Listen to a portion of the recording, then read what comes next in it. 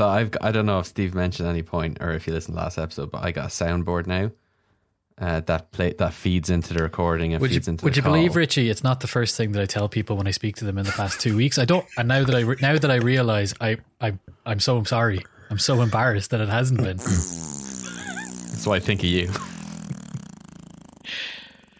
But Peter, it's do you good, have like good to see you've kept the tone high throughout the course. It's gone higher, man. Peter, do you have like a song or anything that like gets you particularly psyched? If so, maybe we'll do like a custom intro for you because I can just pipe that in while we introduce you. Is there a song that gets me hyped? Yeah. No. Probably just the sound of Noam Chomsky getting angry. That gets me. That gets me. Okay. hyped. That's very specific. Right. No, there's a song. Okay, so my walk-up music in baseball has always been a song called "The State of Massachusetts" by the Dropkick Murphys. Okay, perfect. That's a walk-in song. That is exactly. That's probably the phrasing I should have used. Okay, so we'll do that, and we'll do like a custom intro for you. That's incredible. All right. Ladies and gentlemen, please welcome to the show for one final time. He's the mayor who cares. He's the Gail Gore that all the guys adore. Tall, dark and handsome. All that and then some. It's Peter Kavanagh. Welcome to the show, Peter Kavanagh. Keep going, Richie. No. You started this train. You got to go to the end of the tracks. This train keeps on rolling. I am. Yeah, welcome that back. is. How did you know? How did you know that Thomas the Tank Engine was the soundtrack of my youth? I just looked at you. Yeah. There's a man who looks a bit like the Fat Controller if he'd let himself go. You got a Ringo Starr kind of vibe. Thomas was a very useful engine. But Harold the helicopter, he was a prick.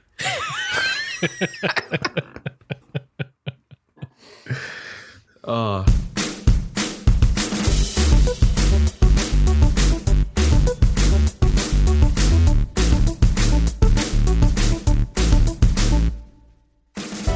Oh man. Are we going to do a what is what am? I feel like if you don't know by now, it's too late. It's too late now. So it's more of a what was. What was? What was it? What was it? Peter, what was it? It was all things to all people. What was it to you though? It was special. I thought it was an uncondescending explainer of basic political concepts and some complicated political concepts. I liked it. I think you guys did a great job. I'm disappointed you're winding down, but to be honest with you, look, as a fellow podcaster, isn't it really fucking difficult to just keep coming up with ideas like all the time? It is, and it's not. Yeah, because like you don't. Like, our whole thing was like we don't want to hate it. Yeah. We don't want this to be like a child that we end up despising because it took away the best years of our lives. That was a strange way to go there, Richie. Hello, I'm Steve. This is Richie, and this is our bastard son. What on politics? Back in your taken away cage, the best years. I used to have so many dreams and aspirations, and now I am barren. That was a very nice. It was a very nice few words there, Peter. Thank you. I was actually just thinking if we had been able to explain the show like that over these past 5 years, maybe more people would have stayed on board. Maybe we'd still be going. Between that and this new soundboard, I think it would have injected a level of the soundboard. life. The soundboard, soundboard's coming in 5 years too late. That's just. I know. My wife. Yeah, that's what we needed. Right there, three of those. What am democracy? Well, explained in fart noises and Borat quotes. It's not far from what we've been doing anyway. It's just more automated. It's a more streamlined process now. Because you know that we wrapped up Motherfucklore. Yes. Just a few short months ago, and like one of the things that will happen, and this will happen to you all the time, is you will think of something or you'll read something, and you go, "Oh, that'd be class episode." Oh no, that will happen. Prepare yourself. Where do you channel that when that happens? I'll just keep the group chat going. We literally just tell each other in the WhatsApp chat that would have been a class episode, wouldn't it? Yeah. I still don't want to do any more podcasts. Like, you can have a group chat with all of your former listeners, but that's just like a mailing list. Yeah, no, we do have a Discord. We kept the Discord server going, so all of our former Patreons have access to the Discord server. In fact, just about anyone has access to the Discord server now at this stage, because it's not an access only thing. So there's still people talking about Irish words and words from Ireland, which is really cool. It's a lovely community. They're great people. I do miss doing podcasts, but I don't miss the pressure of having to come up with ideas all the time. Yeah. And then something happens, like a guest lets you down or something like that, and it's like, oh, it's another episode where lets you down in a scheduling sense, or lets you down emotionally. Well, either or, but at least if they let you down emotionally, they're in the studio. I mean, that's still content. Yeah, that's still content, exactly. That shit still uploads. Yeah, when they let you down from a scheduling point of view, or when something happens and then all of a sudden you realize, oh, right, we have to do another podcast where it's two men talking about things. What a novel concept in the podcasting space. That's an original and fresh take on things, isn't it? Three men talking about things is fine, though, isn't it? Three men, yeah. Three white men with facial hair. That's like everyone the same age, same sexuality, probably the same cutting edge in the podcasting space. Oh, I've nothing on my soundboard that can soften that. Did you not find Noam Chomsky getting really angry? My wife. Noam Chomsky saying my wife. I do have one that Jer, friend of the show, chopped up 9 individual MP3s and sent me this so I can go, hello, Smithers. You're quite good at turning me on. It's like watching Beethoven play, I'm sure. Why did he need to chop up different MP3s when that's the quote? Because then I can go, hello, turning me quite. And the utility speaks for itself. Yes. You paid 5,000 euros for that. Yeah. We blew all our microphone money on MP3s. We just get into the topic then. Oh yeah, politics.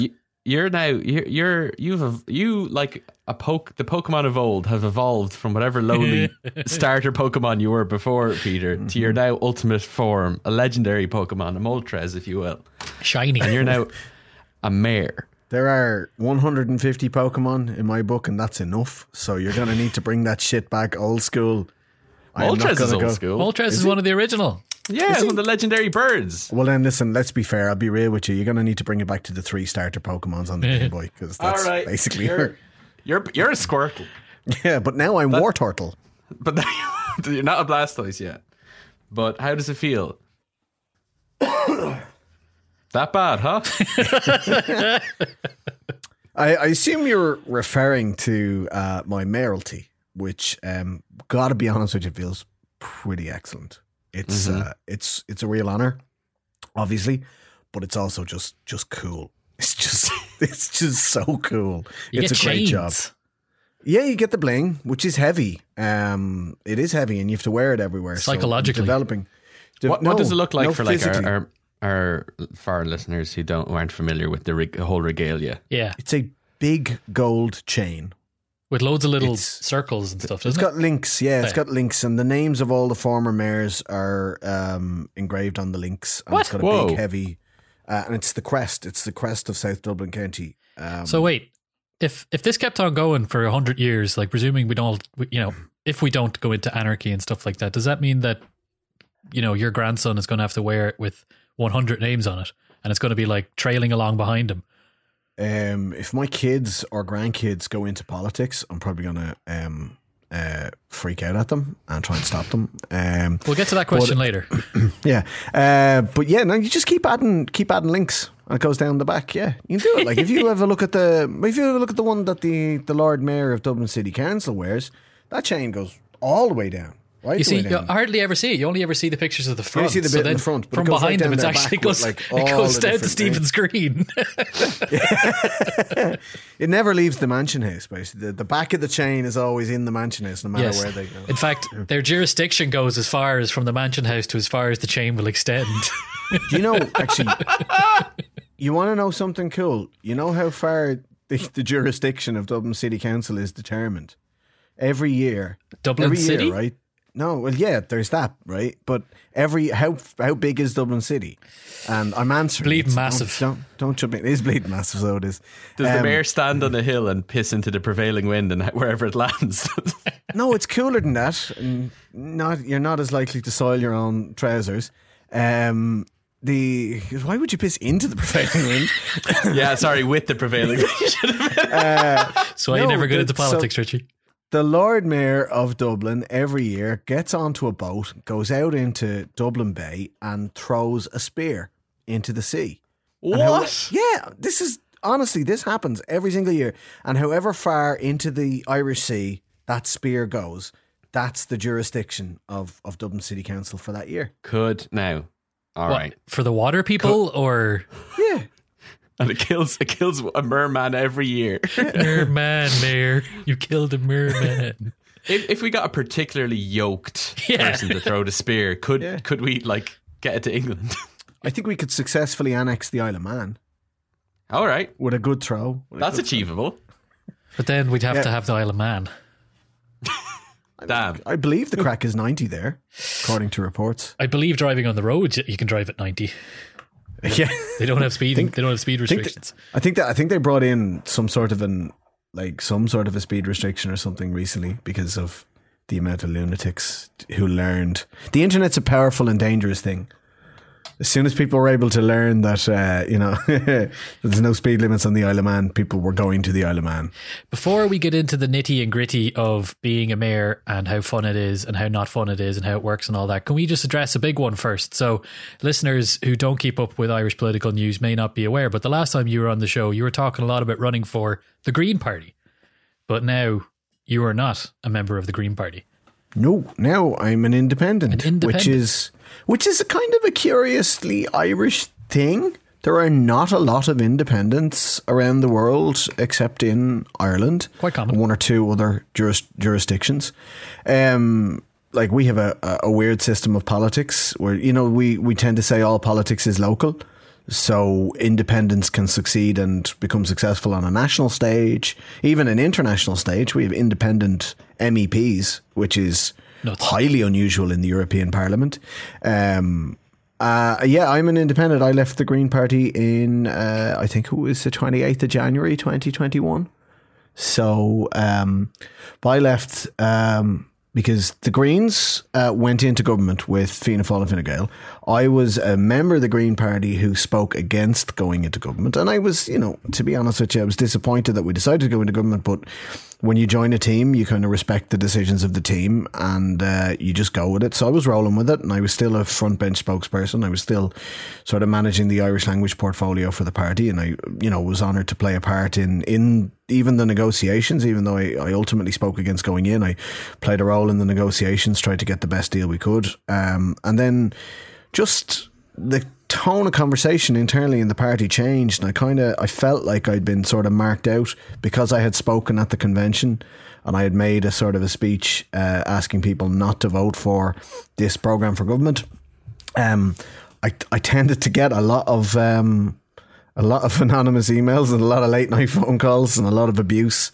And then when it went from abusive to threatening at one stage. And then so I made all the formal complaints, went down all the proper channels. And when nothing was done about it, I just sort of, not worth it. Life's too short. Great. To be honest with you, stand over the decision. I sleep a lot better. As a result. But look, I still have a lot of friends in the Green Party and on South Dublin County Council, where I have the honour of serving as mayor, I'm still working as part of a team of 4 councillors, 2 of whom are in the Green Party and 2 of whom used to be in the Green Party, and we still work well together because we still believe in all the same things.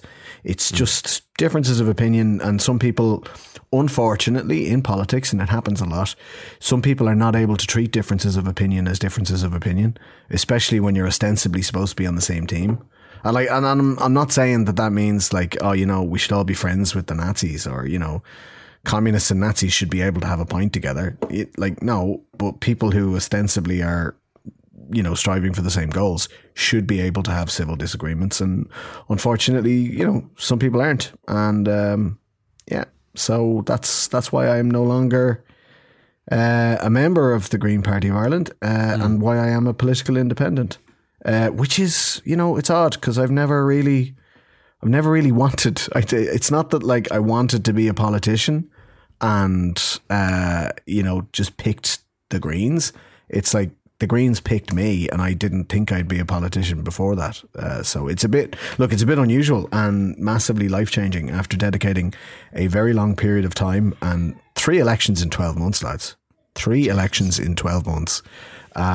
So yeah, it was a big decision. But look, one I'm ultimately glad I took, and I'm glad I still have a great working relationship, and I still have friends in the Green Party, and I'm still in close contact with a lot of them. I'm still very green. I'm still an environmentalist. I still believe in all the same things. I think fundamentally there are different ways about going out and trying to achieve those things, and I'm happy to have that disagreement. I'm happy to have that argument, and I'm happy to keep it cool, keep it civil. Well, let's stop talking about the past and talk about what you're doing right now. The present. The present, the president. So let's talk about how you actually became the mayor, and what that process was like. What was the decision? What were all the things that led up to it, and how did it go down? This is it's a complex one. Being mayor, in order to be elected mayor, you're not voted directly by the voters. You've been voted in as a county councillor, so you are a member of local government. And then it's a question of getting your fellow councillors to support you as mayor. So my colleagues... It's kind of like how we do the Taoiseach, as opposed to the president. Yeah, that's it. Exactly, yeah. It's the one who gets the most votes internally of the people who have been elected. So my colleagues in the Green Party, when I was still in the Green Party, when we joined the county council as councillors, there were 4 of us, and we made an agreement with Fianna Fáil and Fine Gael to be a controlling group, and some independents, to be a controlling group in the in the county council, so that we would have 21 votes, so we would be the majority, so we would get to choose who'd be mayor, who'd be deputy mayor, and so on and so forth.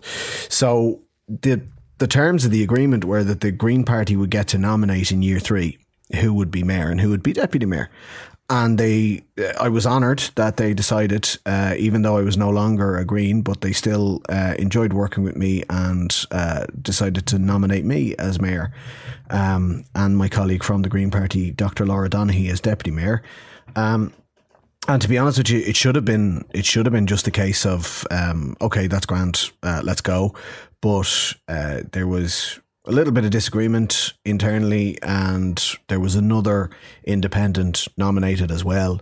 So it was a contested election, but I'm delighted to say I got support from everywhere. I had people voting for me from Fine Gael, Fianna Fáil, Sinn Féin, People Before Profit, Independents, Labour, Social Democrats. So I carried it. I think I won 26-6 with 7 abstentions. So it was a huge endorsement. It's majorly cool to have your peers, the people that you work with on a daily, weekly, monthly basis, give you that kind of an endorsement and just say, you know what, yeah, you'd be a good mayor, so go for it. So that was pretty cool.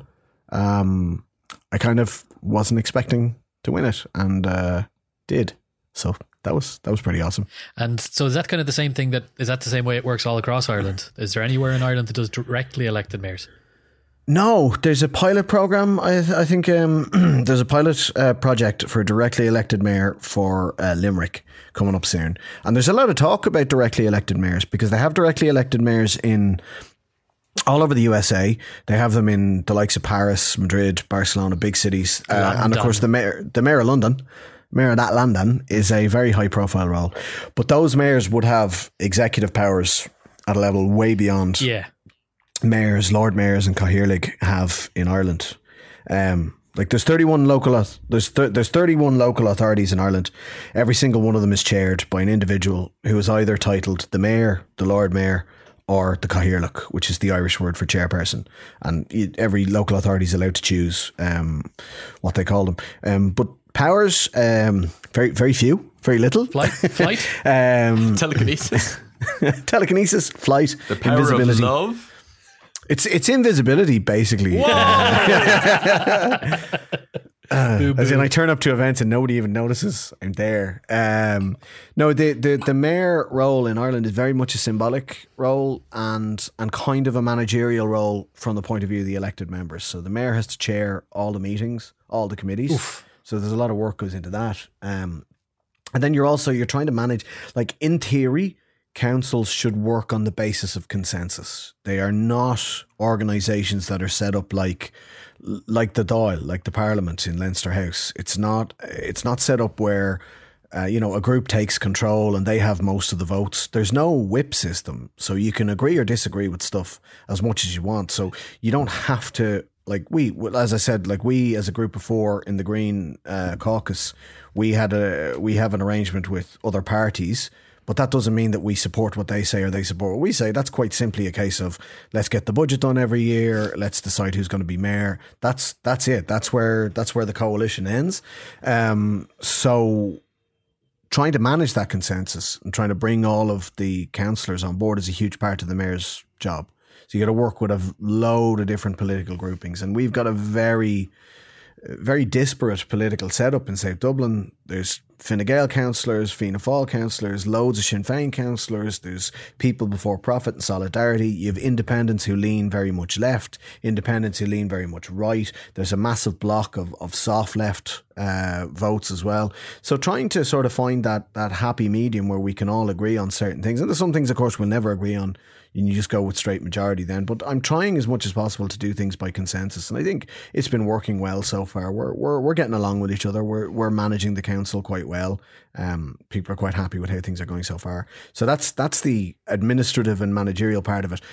The major part of the mayor's role is symbolic. You represent the county at things. So, I mean, everything from, I've written forewords for books, opened up campaigns, done videos to launch stuff, and then just putting on the bling and going to things. Like, as soon as we finish recording, I'm going to a women's football match. Going up to see Peamount United hopefully win their second title in a row. So I mean, that's the really cool part of the job. I one of the things, and I've said it on the podcast before, I'm sure, is I am a people person. I enjoy talking to people. I enjoy meeting people. And, you know, my heart goes out to my predecessor, Ed O'Brien, who was the mayor of South Dublin last year, because he was a fantastic mayor, such a great guy, such a personable guy, really, just a really decent sort of a human being. And he had to do most of his events and appearances on Zoom or on Teams, because that's just where we were with COVID. But now there's stuff on, you know, we're way over 90% vaccinated, so events can happen. Do you have a mayoral mask, like a branded mask with the crest on it? No, I think we're like the only county in Ireland that doesn't have branded masks. Because I've been at events with the other three mayors of Dublin, because there's a Cathaoirleach of Dunleary Rathdown, there's the mayor of Fingal and the Lord Mayor of Dublin City Council, and they all put on their really cool swish masks with the county council, and I'm wearing one that is like a big red one that I got for charity, or, you know, it's like I'm picking up masks everywhere though, because, like, you know, a lot of organizations have branded masks, and then when they want you to appear at something, they'll give you a mask. It's like, yeah, I'll take the mask, because you can always do with more masks. Yeah, wear them all at once. You're extra safe. What's the best thing you've either done or been involved with so far in your mayoralship, mayoralism, Mayoralty, mayorality, morality. Being mayor. Since becoming mayor, Peter, what's the best thing? I got to give a speech at like the first live gig in the county since COVID hit, which was pretty cool. And it was especially organised for nurses and doctors and firefighters and paramedics, all of the frontline heroes, guards and all of that, like all of the carers, all of the healthcare workers, hospital porters and the like. So we'd like 550 people in Tala Stadium, and I got to go on stage. And of course, I wandered on stage with my can of beer still in my hand because I was just so excited at being at a gig. So it was class, and I got to just thank the hardest working people in the world for all that they'd done to keep us safe over the last number of months, and then also got to like MC a little bit and bring Jerry Fish on stage, which was pretty cool. Nice. Which is a pro tip, by the way, if you're ever called upon to give a speech at a gig, because no one in the whole world wants to hear a speech at a gig. That's just not a thing. To that myself, anyone I wants. was thinking Pete may have really enjoyed this, but I don't know if everyone else did. Yeah. So the key is to make sure that you finish the speech by introducing the headline act. You're guaranteed a clap. Yeah, that's good. You're guaranteed rapturous applause. And I'm going like, yeah, they love the speech. No, they love Jerry Fish. They love Jerry Fish.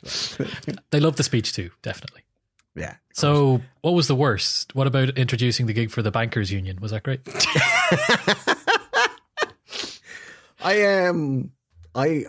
There hasn't been a worst. You can say like a 6-hour meeting or something like that. That's fine. No. You can say this podcast if you want. No, it's not even that. Like, no. I don't. There hasn't been. No, I really enjoy it. I enjoy all of it. There hasn't been even the meetings. Like, I'm such a nerd. I just love it. I love the administrative side of it. I love bylaws, baby. The bureaucracy. Bylaws. Oh, standing orders. Standing orders. Yes. Gimme. Love it. Like, Agenda point 3.5.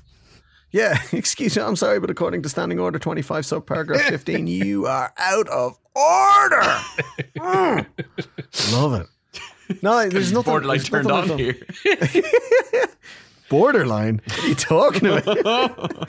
I love it, man. No, it's great. I don't think there's been a bad. I got to do some really cool stuff. I got to open a gaming store in Tala, and I'm a massive nerd. So that was great. Like, got to go along and like open a gaming store where they're going to play Magic the Gathering and Warhammer and stuff like that. And it was so cool. Cool is absolutely the wrong word, but right up my street. Anyway, I had to open a Barbers. That was fun. Myself and Simon Delaney. You remember Simon Delaney from Bachelor's Walk and Ireland AM and stuff like that? Yeah, Still on TV3 or whatever it's called. Good crack. Yeah. Yeah, got to do some cool stuff. I can't think of anything that's been. I'll tell you one thing, right? Okay, this is the worst thing that's happened. I cycle everywhere. I have an electric bike and I cycle everywhere. And I had this event in Jobstown, in Tala, a really, really really marginalised and disenfranchised place that's really been through the ringer over the last number of decades, but just such a brilliant, beautiful community. So just to go out to something organised mostly by the Nigerian community in Jobstown, and because I cycle everywhere and because it was a lovely sunny day in early September, I said, I'll cycle up there, that's no problem. And because it was warm, I didn't wear a coat or any rain gear or anything like that. And it bucketed out of the heavens for like the 15 minutes I was cycling. And then dried up as soon as I arrived. And I was soaked. I was squeezing. I was wringing water out of my tie. The kids thought this was the funniest thing they'd ever seen. And the problem was, I promised them I'd stay for the whole event. So I had to spend 3 hours. I didn't mind spending 3 hours with them. Got to judge a talent show, really cool. Had a bit of a laugh. Had some cake. That was cool. But I was soaked. I was absolutely soaked. Like, my feet were wet the entire time. You had to assign someone with a mop to follow you around the place. Oh man, yeah, they were kind of looking at me like, you're dripping everywhere, Mayor. This new mayor is very squelchy. He's more squelchier than the last mayor. That's probably the only bad thing that's gone on. I've realised as well how differently different mayors from different areas are treated. And this is not jealousy for a second, because I wouldn't swap my position for anything. I think it's the coolest job in the world. You're not the Lord Mayor of Dublin City Council gets a house and a car and a driver, and the Mayor of South Dublin, me, gets a lend of a second-hand bike for the year. Well, what's with that discrepancy? The Lord Mayor of Dublin, the Lord Mayoralty, has been around since.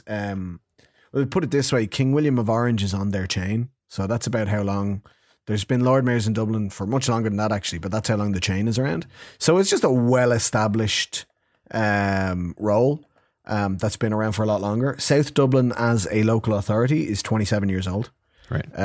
It was formed 27 years ago when, because it used to be Dublin Corporation and Dublin County Council, and then Dublin Corporation became Dublin City Council. So it was Dublin City Council and Dublin County Council, but Dublin County Council was massive, obviously stretching all the way from Balbriggan, or right the way down to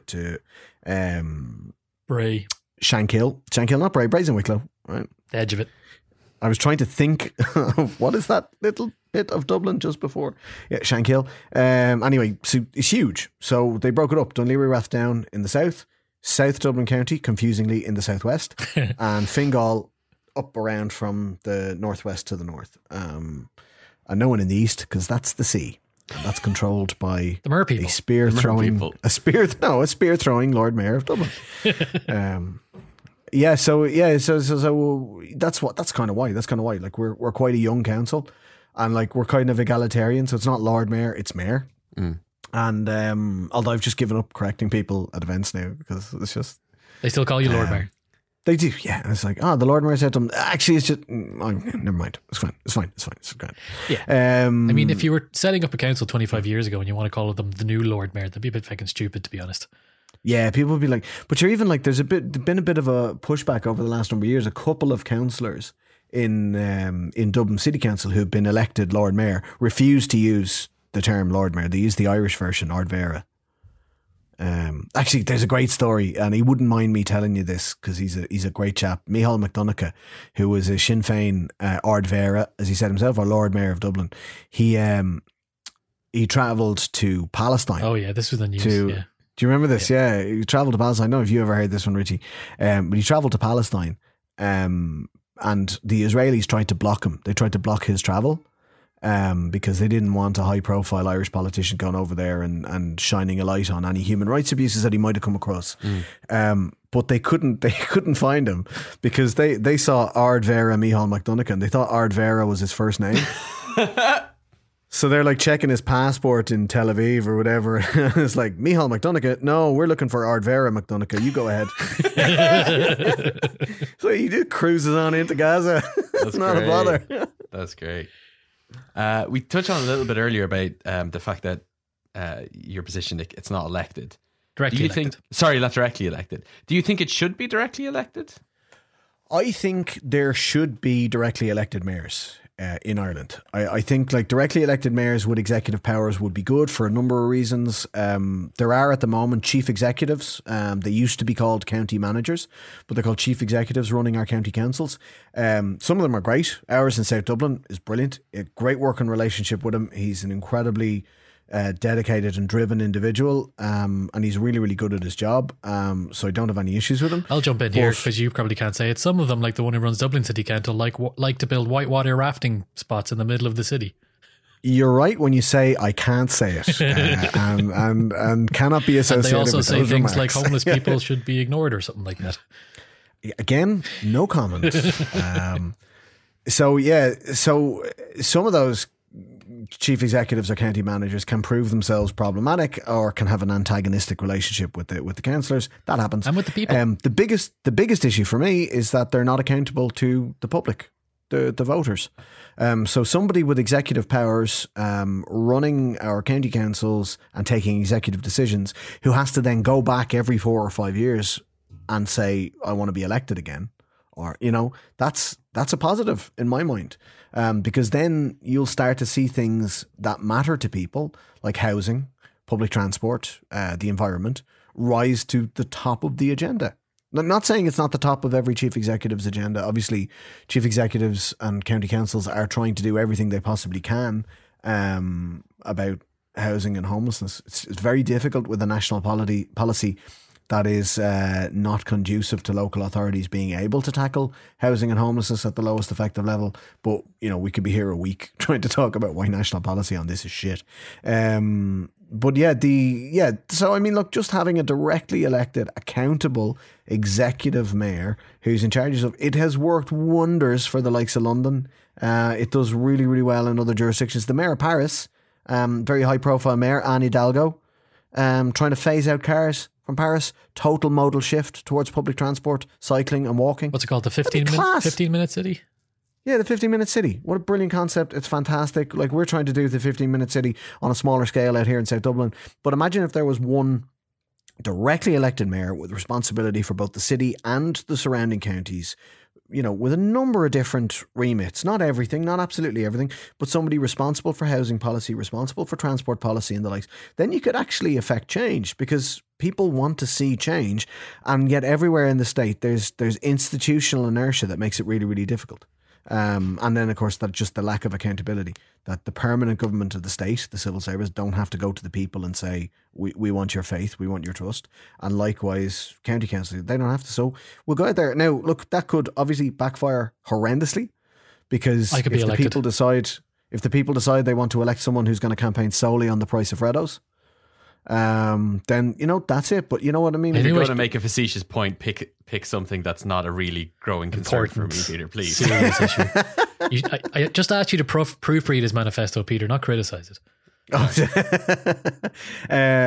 Yes, but I mean Nolan 2025. Yeah, we're all there. We're all there. So it could be a popularity contest as well, as opposed to... Could be a popularity contest. Yeah. And a lot of elections can be. And it's going to be tough. It's tough when it's... Because, to be honest with you, I'm delighted, and I'm going to nail my colours to the mast here. I'm absolutely delighted that we've elected President Higgins twice in a row. Woo. I'm absolutely delighted that he wiped the floor with competition in his re-election, that it was the single highest endorsement of any president running for re-election in history. But when you see like the dregs that surface to run against him, like, you know, it's people treating it as a popularity contest, and, you know, enough of those happen, and, how many somebody eventually former is members of the Dragon's Den television show? Three of them. Dragon's For Den Christ's Ireland sake, as well. like. Not even one of the good Dragon's Den. Yeah. I mean, I'd hear out what Peter Jones has to say, or Deborah Meaden. I'd listen to Deborah Meaden. You know, you know what? I might give you president. I might give you an L number 2. But I mean, the Irish Dragon's Den. No. I wonder the Voice if they were eliminated. Still a thing, because that'll probably be the next one. You just want Brezzy as mayor and president. That's all. You stop bringing it up, Richie. All right, come here, Peter. So we talked about directly elected mayors. What else, since like in the couple of years that you've been directly involved as an elected representative, what else could you see as good changes that we can make to improve local politics? Allow local authorities to build directly. Local authorities are not allowed, they're disqualified by law from speculating, so they're not able to generate revenue in order to build directly. So even when a local authority goes out and builds what we call social housing, a local authority housing estate, that has to go through a developer. You know, when local authorities, when they put something out, like when they sell a block of land, like, and they get a lot of criticism, and you see it like high profile criticism of like the decision around O'Devney Gardens, and a lot of talk around other sites around Dublin that people talk about, and it makes the national news and all that. Like, you know, I can't believe they're selling this public land. There's no other shagging way of building housing in 90% of the cases, and it's unfortunate. Because it's not ideal. It's not ideal that any private housing should be built on public land, because we're in the middle of a fucking housing crisis. So it seems incredibly sensible to allow local authorities to act as the developer instead of bringing developers on. And I would also say local authorities should be empowered and encouraged to act as landlords as well, not just for social housing tenants. We should be out there renting properties to absolutely everybody.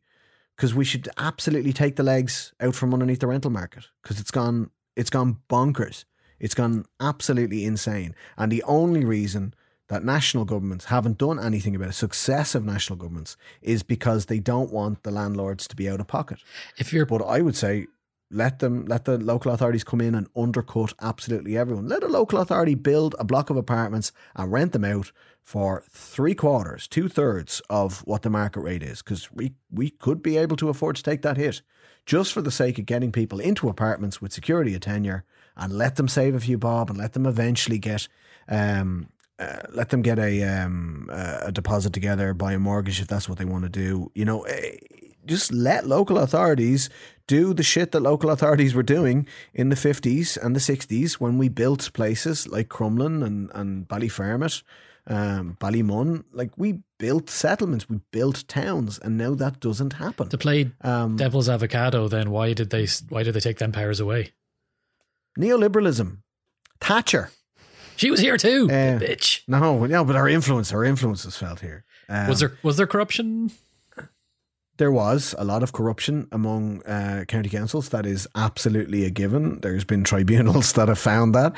And look, even here in South Dublin County Council, we've got a checkered history and a dark one of improper planning. And that's why county councils are no longer empowered to take all of the planning decisions. We have professional planners in now, instead of letting corruptible and bribable county councillors take the direct decisions over planning for private developments, because that gets you into a lot of trouble. I mean, that's fine. I'm okay with that. We still have the say over what we do with public land. Do we go ahead with this development or do we do that type of development? That's grand. But again, there's very few options on the table because we're not empowered to build housing on a massive scale. We need developers, and we're in a silly situation now, because what happens is, like, we built loads of social houses throughout the 60s and then again in the 80s.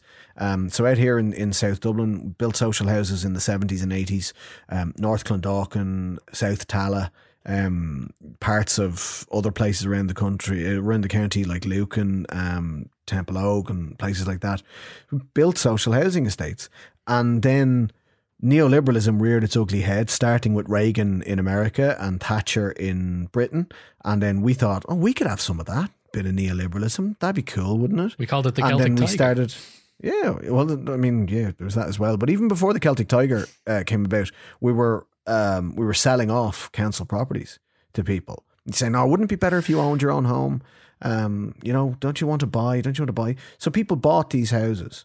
Then they sold these houses on to, either other private sales or to vulture funds or the likes. And then basically now we're in a situation where the housing crisis is so terrible that county councils around the country are leasing back houses that they sold 30 years ago on a 25-year lease to pay massive rent on, to put a social housing tenant in where they recoup a fraction of the cost. And then at the end of the 25 years, they don't even own the asset.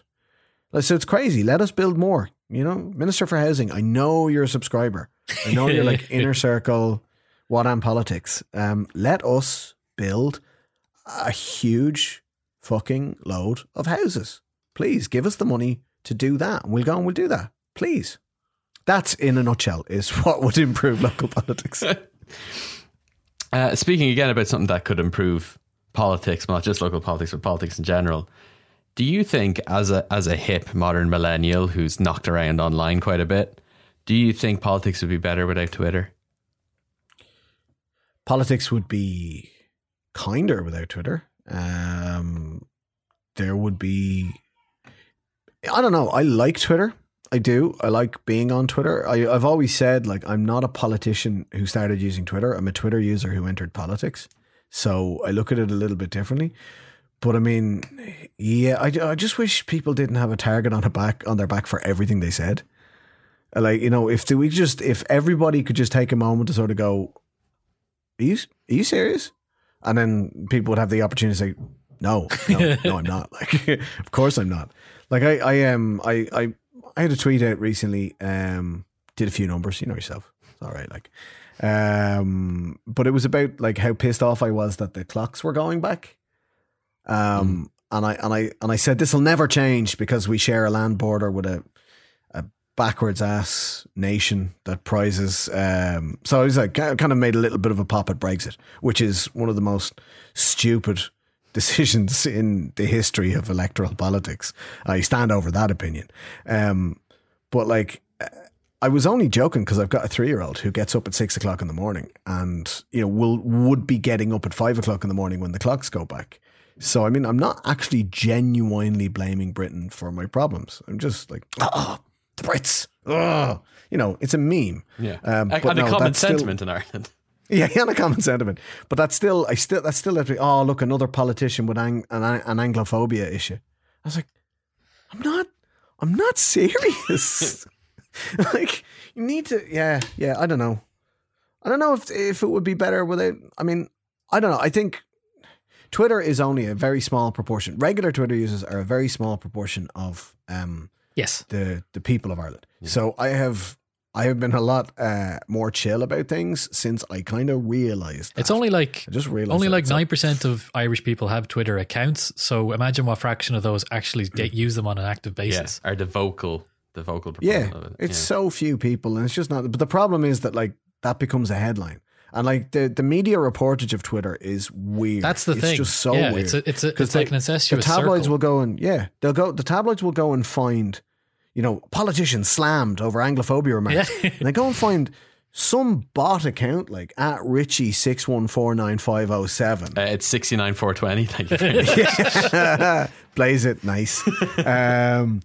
They'll find that like some bot account with no followers who says something, and they'll turn that into a headline. And then a vicious cycle, as you say, Steve, a vicious circle. It's terrible. I don't know. Social media is really useful for politicians to get their message out there, because God knows traditional media is in serious trouble. It's in serious trouble. People aren't buying papers, and then you pick up a paper and you read it and you realise why people aren't buying papers very, very, very quickly. The Irish traditional media have taken a bit of a lean in recent years to sort of go towards, let's publish more controversial opinions, which are absolutely not controversial. They're just the status quo in big capital letters. Like, oh my God, ooh, how shocking. Another shocking think piece about Catholicism in a country where most of the schools are controlled by the Catholic Church. Oh, controversial. Another shocking think piece from a straight white man. that's incredible. So yeah, you see why people aren't investing in media, and so I'd be seriously worried about the future of traditional and print media in Ireland. Thank God we've got state media. So pay your television license, even if you think RTE is shit, because without RTE, the world would be a lot worse. The world. Yeah, so social media is important. Hey, I watched a toy show whenever I'm abroad, so that statement stands. We are getting nice and cynical to lead into this question. Second last question of the interview, and it's a good wind down a one on politics one, because it's something that I'm thinking about a lot myself.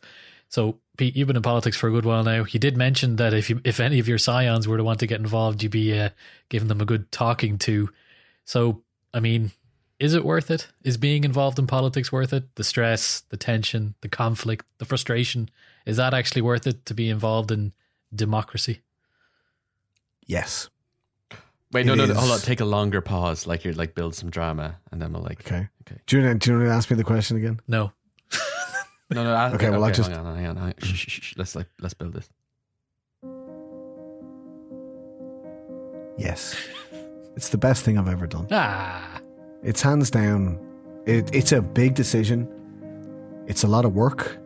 I knocked on 13,000 doors before being elected in the local elections, and I went on to knock on more in a by-election and in a general election. They were ultimately unsuccessful, but still, every single conversation at a door, every single time I shook hands with someone and was promised a number one vote, was worth it.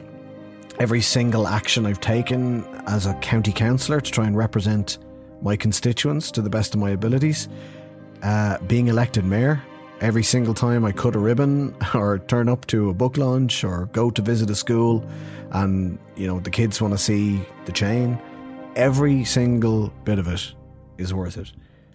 Democracy isn't probably not the best system of government in the world, but it's definitely better than all the rest that we know of so far, to paraphrase a rather famous quote. And I love it.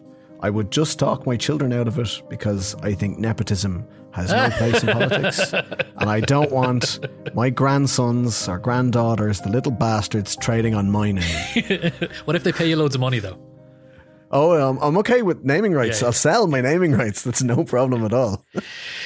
Well, that's a good answer, and very well soundtracked there, Richie. As well. Thanks, Hans Zimmer. Hang on. Wait, where did I put it? Fuck. Hang on. That would have been a lot better if I was quicker. That's if I'd said no. If I'd said no, that's the soundtrack for that. Yeah. Well, yeah, that's a good answer, and I'm very glad that an active politician who's in the rigmarole of it is coming up with an answer like that. That's good. I think it takes a certain type of person, and I have realised over the last 2.5 years of being an elected politician, I am absolutely and definitely that person. But it's not easy.